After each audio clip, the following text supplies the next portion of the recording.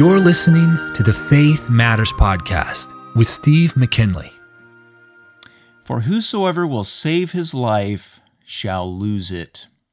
We're talking about the paradox of the Christian life. The paradox of the Christian life is what Jesus told us in Matthew chapter 16, verses 24 through 26.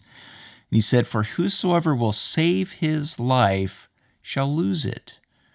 A paradox, in the sense that I'm using it, is something that appears contradictory, it appears impossible, or goes against common sense, what we think to be true, and yet turns out to be true. And Jesus here was giving us this paradox that if we want to gain our lives, we must first lose our life. And really, who wants to lose their life? We don't want to lose our lives. We want to retain our lives. We cling to life with everything in us. I mean, we want to live life to its fullest as long as we have life, and we don't want to let go of life. We want to live as long as possible and avoid all illness and sickness and do everything we can to try to slow the aging process. And we cling to life. And Jesus here is saying that in order to truly have life, the life that He will give, eternal life, if you want to gain your life, you must lose it. And so this is the paradox. And what did He mean by that? Well, we can explain that a little bit more if we read verse 24. Jesus said, "If any man will come after me," in other words, if we want to be His followers, if we want to be disciples of Jesus, "let him deny himself and take up his cross and follow me. For whosoever will save his life shall lose it." Now, everybody in the first century knew what taking up your cross meant, because crucifixion at that time was a very common form of execution within the Roman government. And to take up your cross meant that you were going to die. And Jesus said, if you're going to be my disciple, if you're going to follow me, you have to be willing to die. And what does it mean to lose your life and to take up your cross and be willing to die? Jesus really here is talking about the self-will, because He says, if any man will come after me, let him deny himself and take up his cross. This isn't someone who's been just sentenced to death and is forced to pick up his cross. This is a voluntary picking up of the cross. And Jesus gave us the supreme example of this when He Himself took up the cross after He'd been severely beaten and headed up with His cross, this heavy cross that He had to bear, up to Calvary's hill where He would die. And at this time, the disciples had left and abandoned Him. Everyone staked their hope in Jesus, all of His followers, the 12, and then the women and other disciples that followed Jesus. This was the Messiah. This was the promised Messiah who would come and save the people, not just from their sins, but also from their enemies. He would save them from the Romans. And so, He was going to usher in the promised kingdom and rule over the world. And so they staked their lives on this man, Jesus. They thought, this is the one. He's the Messiah. He's the prophesied one that should come. And then here He is, hanging on a cross and then taken down and laid in a tomb. And so what at first seemed to be their hope, and they had abandoned everything to follow Jesus, and what they had staked their lives on appeared in the moment to be defeat. And so what appeared to be utter loss and defeat turned out to be the redemption of mankind, because Jesus died for the sins of the world. Now, the disciples didn't find this out until after Jesus rose from the dead. And then looking back, they found out that what appeared to be utter loss and utter defeat was in reality their own salvation, and the salvation available for the world, for everyone who would become themselves a follower of Jesus Christ.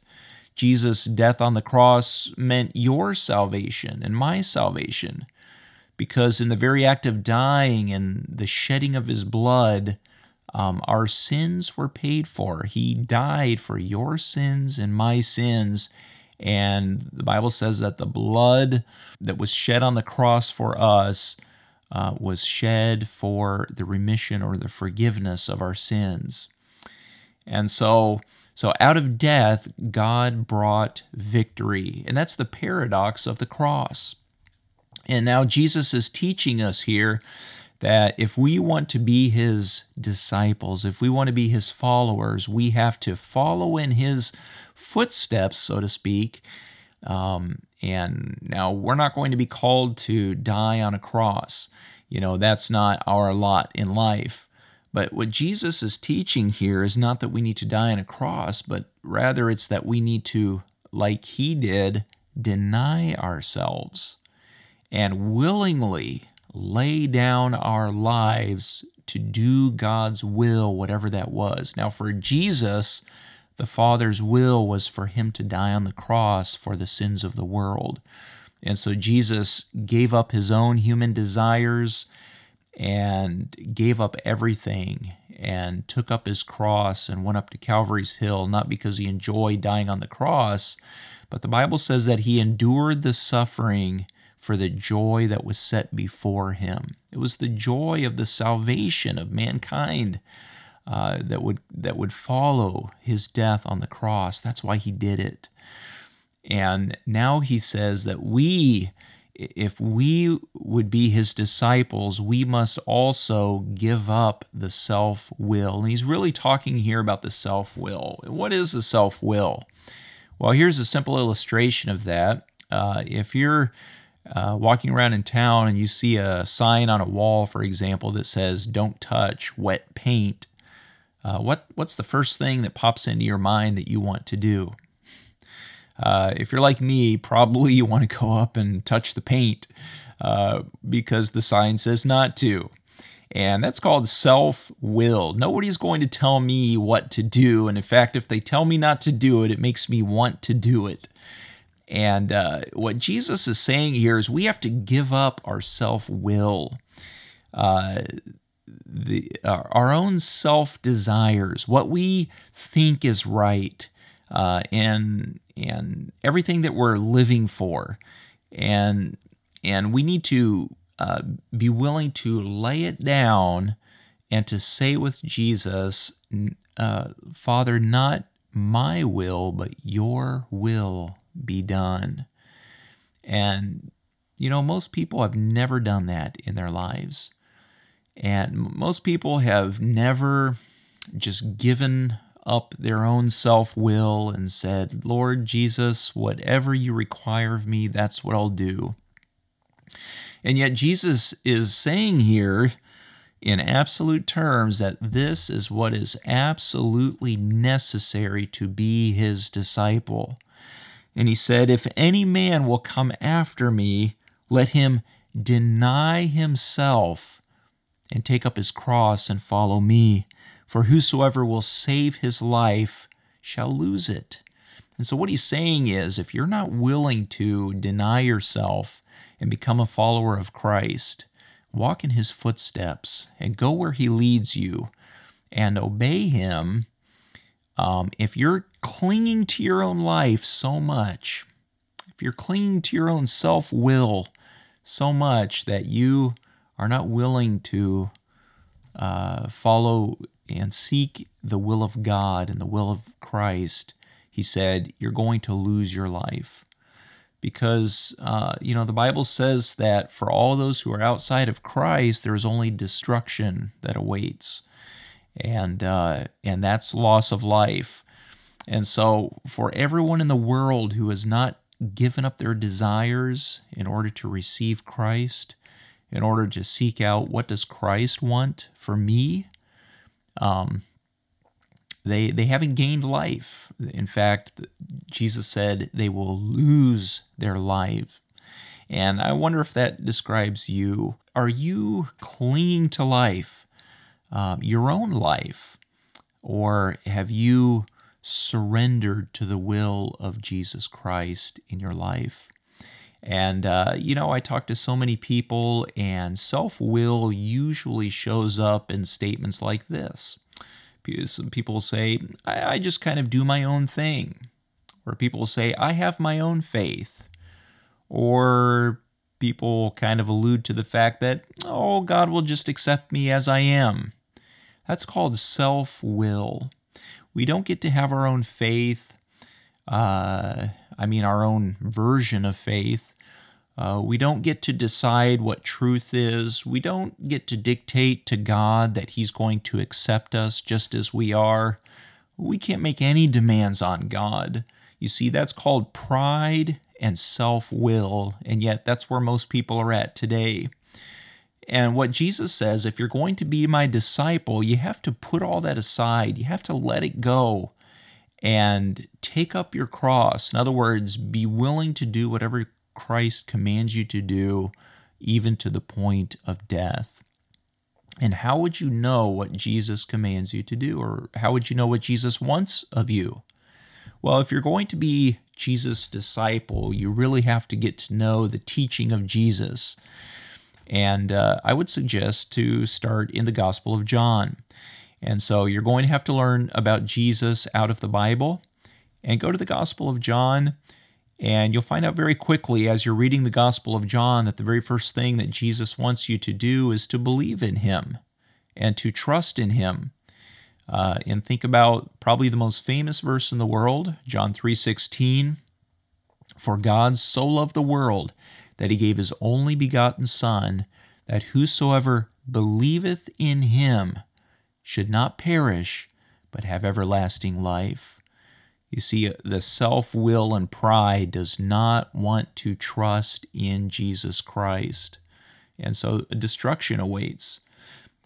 But Jesus said, the only begotten Son, that's Jesus Himself, was given because the Father loves the world so much. He gave us His own Son, and that if we would believe in Him, trust in Him, stop trusting in self, and come to trust in Jesus Christ, He said, we'll have everlasting life.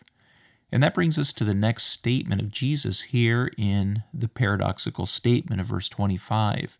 He said, for whosoever will save his life shall lose it, and whosoever will lose his life for my sake shall find it. And so if you're willing to lose your life and let go of the self-life and all of the self-will and trust in Him, trust in Jesus, and believe Him, and trust that He died on the cross to save you from your sins, He says, you'll find your life. That's when you find your life. And according to John 3:16, that is eternal life.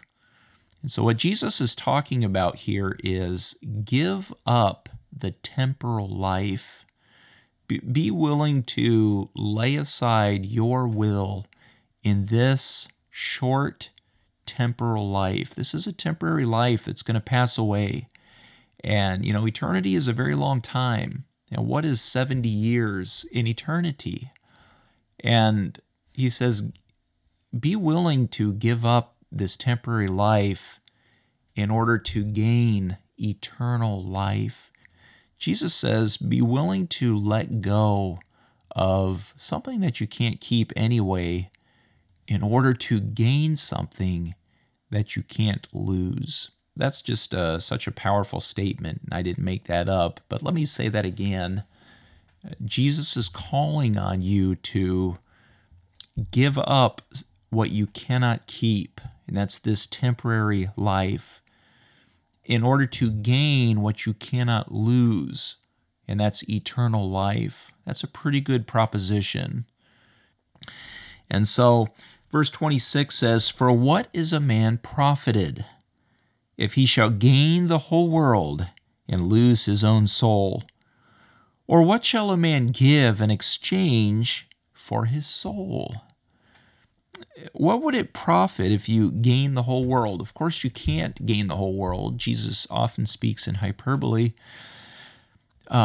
But just the very thought of gaining the whole world, what if you could gain the whole world and, somehow manage to draw to yourself all the wealth of the world? What would you have? Well, when you come to die, you would just leave it all behind and you would have nothing. And so all the wealth of this world in eternity means nothing. God doesn't care what kind of house you live in. God doesn't care what kind of car you drive or what kind of clothes you wear. He doesn't care what kind of sporting activities you do.